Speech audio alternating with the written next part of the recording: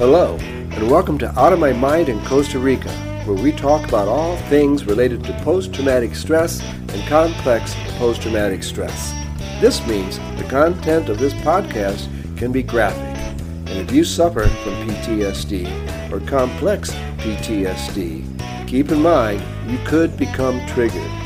If that happens, stop the podcast immediately and take care of yourself. You can always come back and listen later.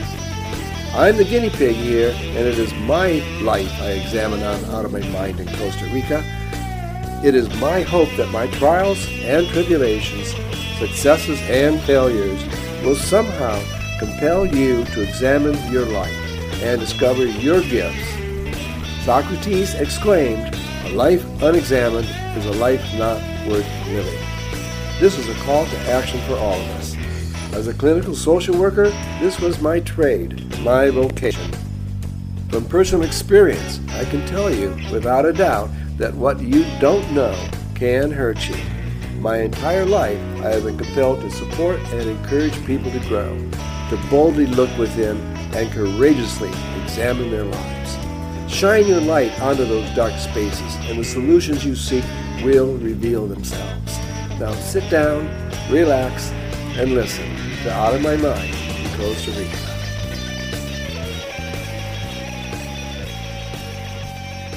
Hello, and welcome to Out of My Mind in Costa Rica. I'm your host, Ray Erickson.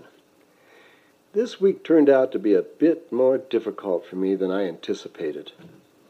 As I began putting this episode together, I found myself struggling with higher than normal levels of anxiety and self-doubt.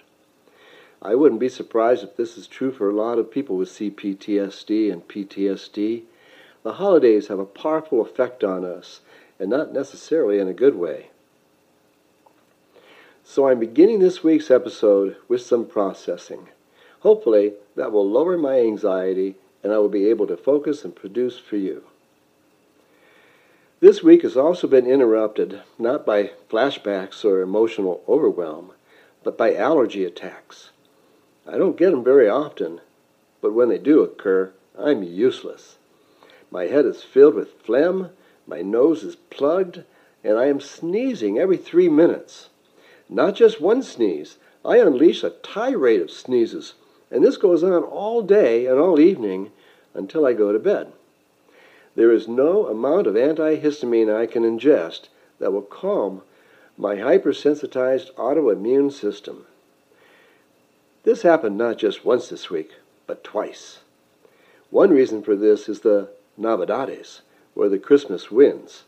They are ever so present at this time of the year, and with me hanging out here on the side of a hill overlooking the Central Valley, the wind is ferocious as it hurls itself out of the east. Along with the wind comes the sun. The rainy season is officially over, and we now have endless sunshine for the next 5 months. The sun brings with it flowers, lots and lots of flowers. Flowers everywhere, and along with those flowers come the pollen, and hence my sensitivity. I have no idea why. I can go most of the time and not have much of a problem with allergies, but now and again I am overwhelmed by a histamine response from hell. My day is shot, and this week there is not just one day, but 2 days like this. On the second day, I was determined to do something about it. I needed to go to town and mail an Out of My Mind art order, so I took advantage of that and picked up a new antihistamine and made an appointment to see my doctor. The attack had been relentless since 5 o'clock in the morning, and I was exhausted by the time I returned home. I took the medicine and sat down to meditate. No way. My leaky nose was not going to permit any mindful activity, so I tried taking a nap. Sometimes that works to interrupt the histamine response, but no dice. I finally acquiesced to the inevitable and watched TV with a hanky in my face. People with CPTSD and PTSD know they put pressure on themselves to be consistent and to be productive and to stay present no matter what is going on. What's going on this week is the after-Christmas blues mixed with the New Year's anticipation and excitement. It's like taking an 8-ball. For those of you who don't know what an 8-ball is, it's a blend of speed, methamphetamine, and heroin. Yeah, really. I'm only guessing at what it's like because I've never done one before. But my sympathetic nervous system knows all too well what it's like to have ups and downs going on at the same time. I'm sure many of you know those feelings as well.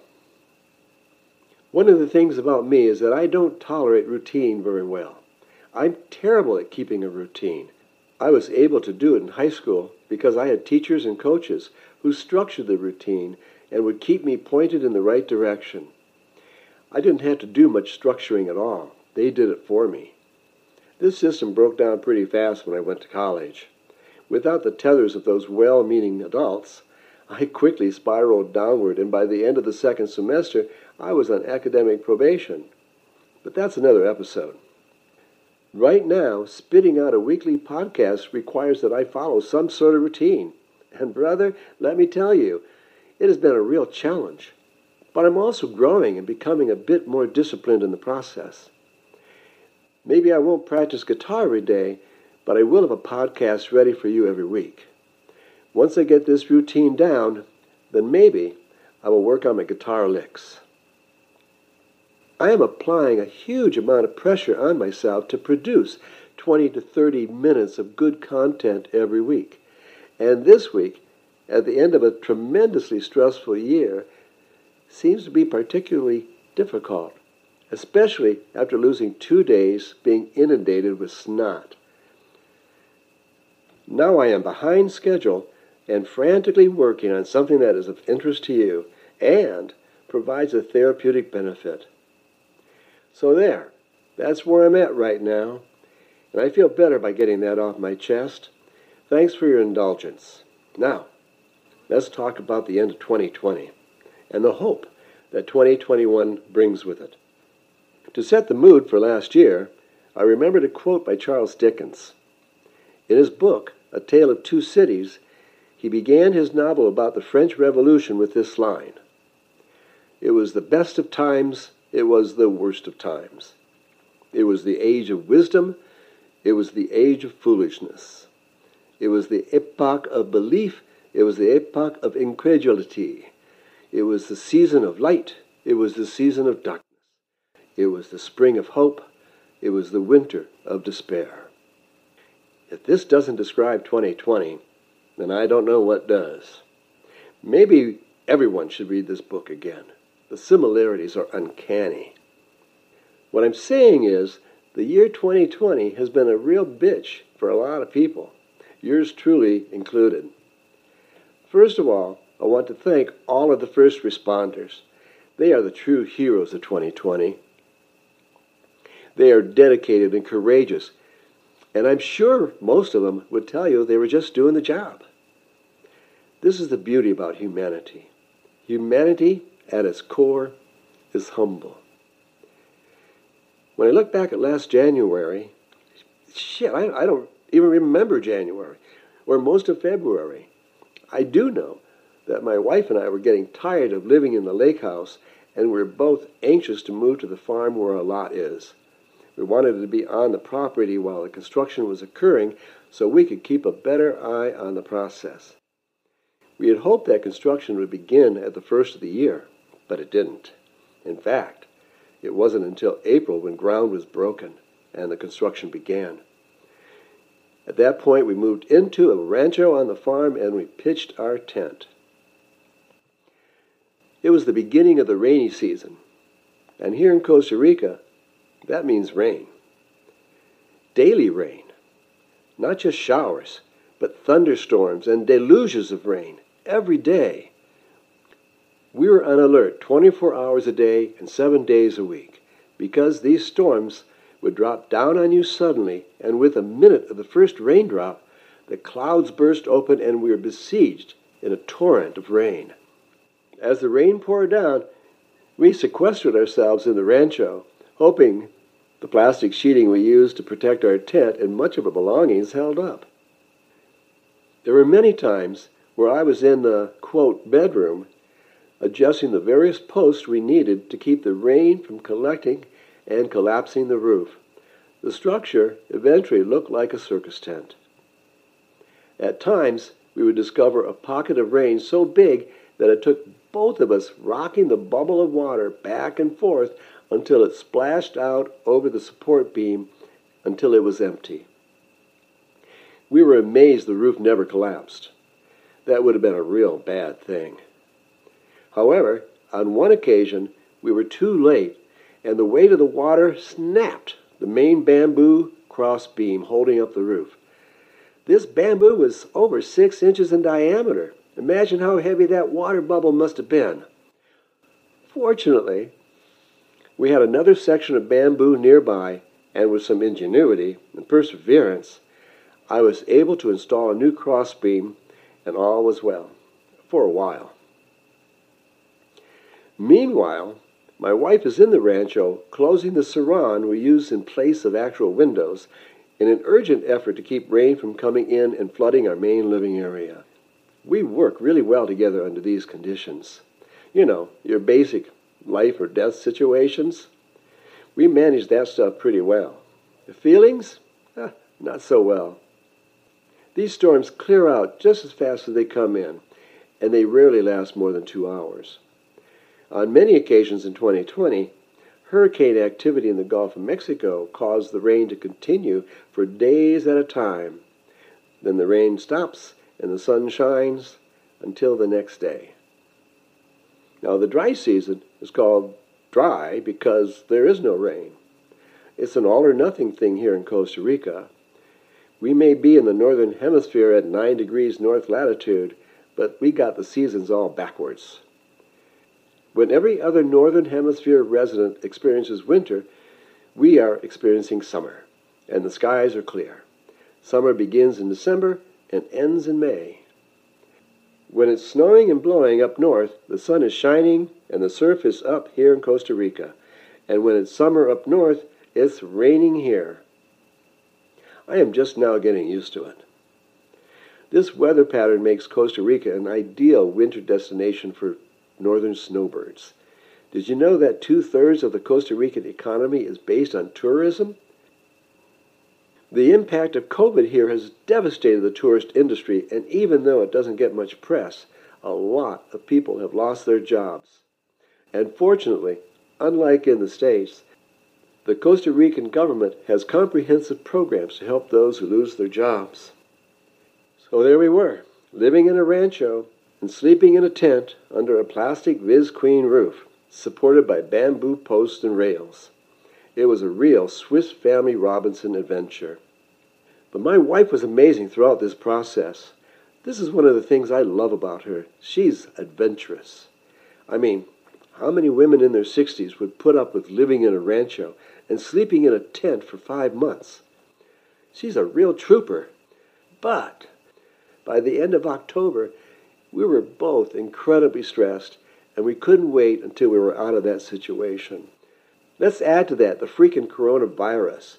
COVID-19 certainly didn't help things much either. All these pressures brought out the worst in each of us, and the conflicts were going nuclear. I was getting triggered on a near daily basis. We had exceeded our limits. I was exhausted. She was exhausted. We stopped being friends, and we became rivals. We could barely speak to each other without being anxious the other person would respond badly.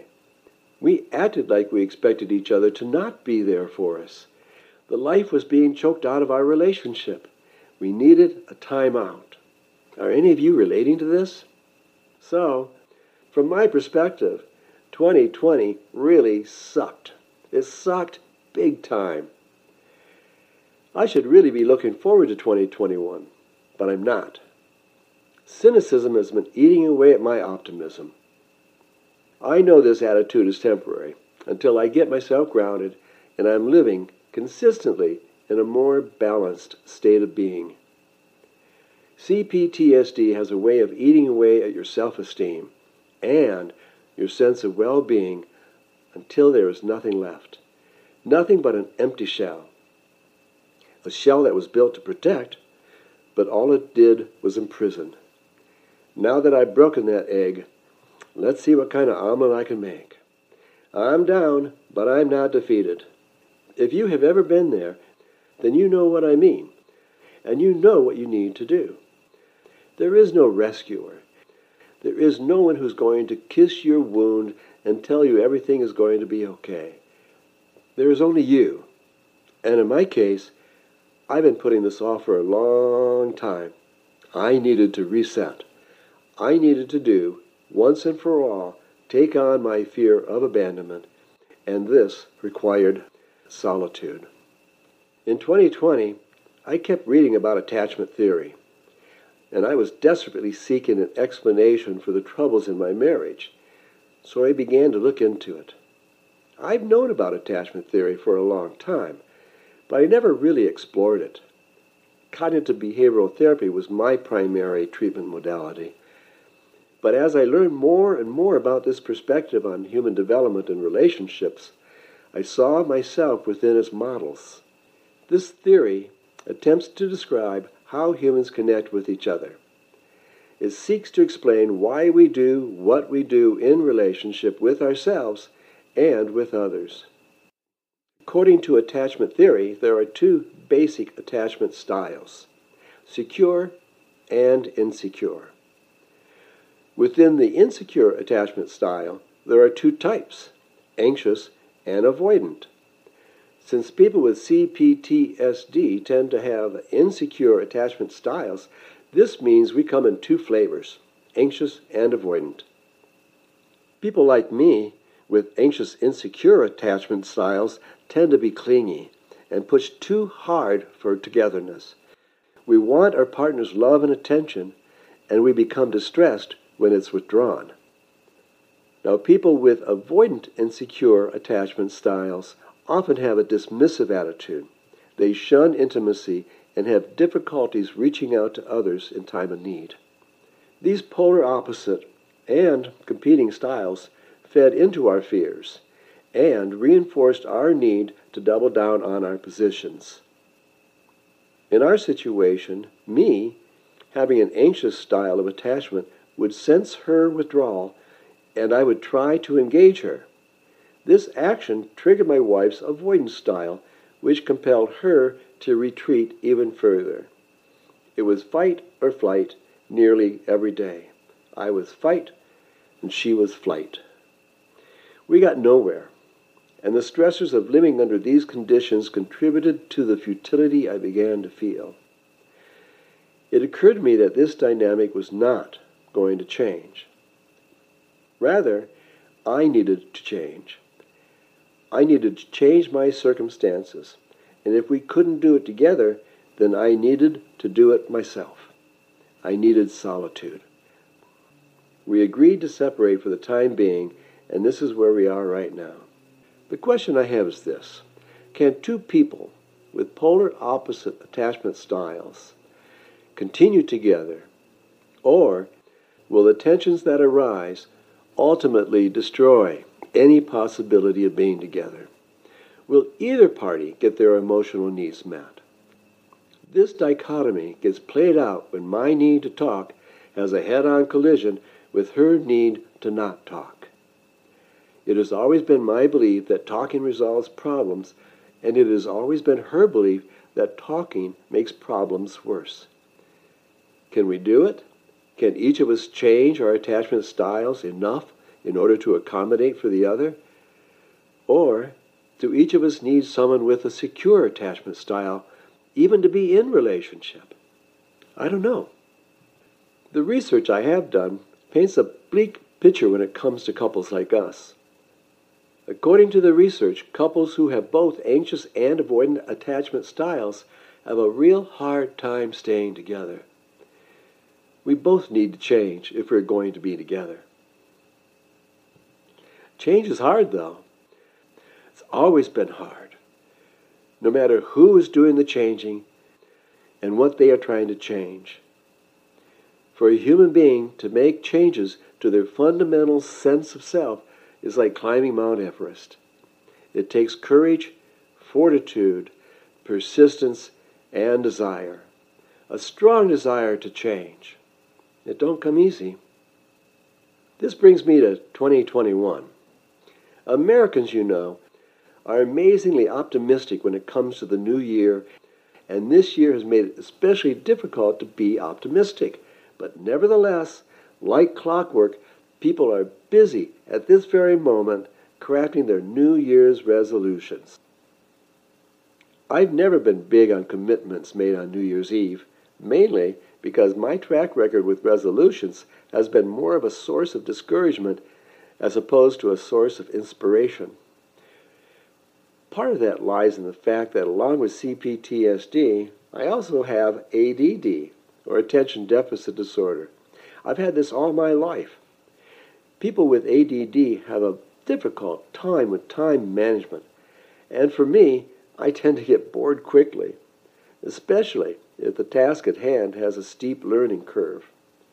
It's not that I can't hold focus, but for me to do so, I must remain interested in the process. As soon as the process gets bogged down or there are multiple setbacks, I quickly shift my attention to a task I feel more comfortable with. This is one of the many ways I self-sabotage and hold myself back. Self-sabotaging may be an area of concern for you as well. 2020 has been a hellhound of a year, and even though there are some positives in the final moments of this year as the vaccines are rolled out, I'm not convinced that we are nearing the end of the COVID crisis. Therefore, I am more cynical than optimistic for a turnaround in 2021. There is still plenty of mask wearing and social distancing to do. These protocols will continue throughout the new year and probably the year after that. I've read a number of studies that claim life will not bear any resemblance to normal until 2023. You need to keep that in mind as we stumble into 2021. There will be plenty of turbulence to deal with, so fasten your seatbelts. That said, let me toss out two of my main resolutions, or what I call priorities for 2021. They're coming right off the top of my head and through my gut. I didn't put a lot of thought into this, but my intuition tells me these are the two main areas I need to focus on in 2021. Here we go. My first priority for the coming year is to reestablish a connection with myself. I tend to lose myself in relationships, but I am now aware that this is because I have developed an insecure and anxious attachment style. The other factor, of course, is the addition of complex post-traumatic stress, which keeps me hypervigilant and highly reactive to real and perceived threats. The CPTSD has effectively sabotaged each and every intimate relationship I have been in. My current marriage is no exception. My second priority is to practice keeping myself intact and not letting CPTSD kidnap my emotions along with my ego and compel me to jump into fight or flight mode. Given my attachment style, I tend to go into fight mode, and I engage in a way that drives my partners away. It's scary for both of us. Even though I'm not threatening with my words or my gestures, my affect is over the top and intense. I want, and I believe I need resolution immediately. And the longer it takes to resolve, the more anxiety I feel. In my childhood, there was no resolution. There was no empathy, and there was no support for my emotional status. This is why I turn into a 6-year-old boy when I get triggered. These are the two major priorities for me in 2021. I need to work on them whether my marriage survives or not. These resolutions have nothing to do with anyone else, but both of them require interaction in an intimate relationship to be tested and practiced. Practice makes perfect, right? I know I'm not going to get much practice being here on my own, and at the moment, I am too afraid of sabotaging myself if my wife were to re-enter the picture. The thought of getting back together right now freezes me, which tells me I'm not ready. It is best for me at this time to focus on reconnecting with myself. And honestly, I have no idea how long that will take. I have no timeline. I would love it if I could surgically alter my historical impressions in such a way that I'm able to dive deep and suggest to my younger self a new ending to the story, a new life narrative where his needs get met, where it's safe to engage in intimate relationships, where I develop a deeper connection with myself. To do this, I need to establish healthy boundaries and set limits for myself and with others. As a clinician, I stress these very things to my clients who are experiencing a crisis of self. You know what they say, physician, heal thyself. Well, that's my priority in this new year, and I'm bringing you along for the ride. Hopefully, my experiment will result in some positive results. And I encourage each of you to look at one or two factors related to your own growth and development and change that which is fucking you up. Okay? Don't worry, I'll be here. You must take responsibility for how you respond to life. And this is what I'm doing here. I've been a victim way too many times throughout my life, and victims just don't see a need to change. It's always the other person who needs to change.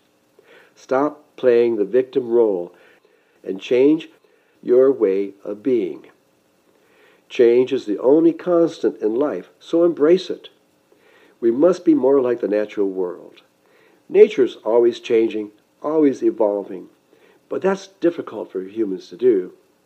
We cling to the familiar and we reject the unfamiliar. I can let CPTSD and an insecure attachment style ruin my life, or I can practice the skills I need in order to improve my response to being triggered. I can learn to accept that I will not die if my partner leaves me. I do not need to continue self-sabotaging. I am living my life, and I am responsible for my response to life's scary moments. The same is true for you. So thanks for being here, and please spread the word about Out of My Mind in Costa Rica. Let me know what you think about the podcast. Your engagement is what makes this podcast a place of healing and growth. I'm not just doing this for me. I'm doing this for you and the people who love you. Drop me a line, ray@rayerickson.com. Let's do this together. Together is better. And as usual, I have found some websites that hopefully will deepen your understanding of today's main focus. I hope you find them helpful. So, until the next time, be courageous, be strong, and be kind. I'll catch you later. Bye.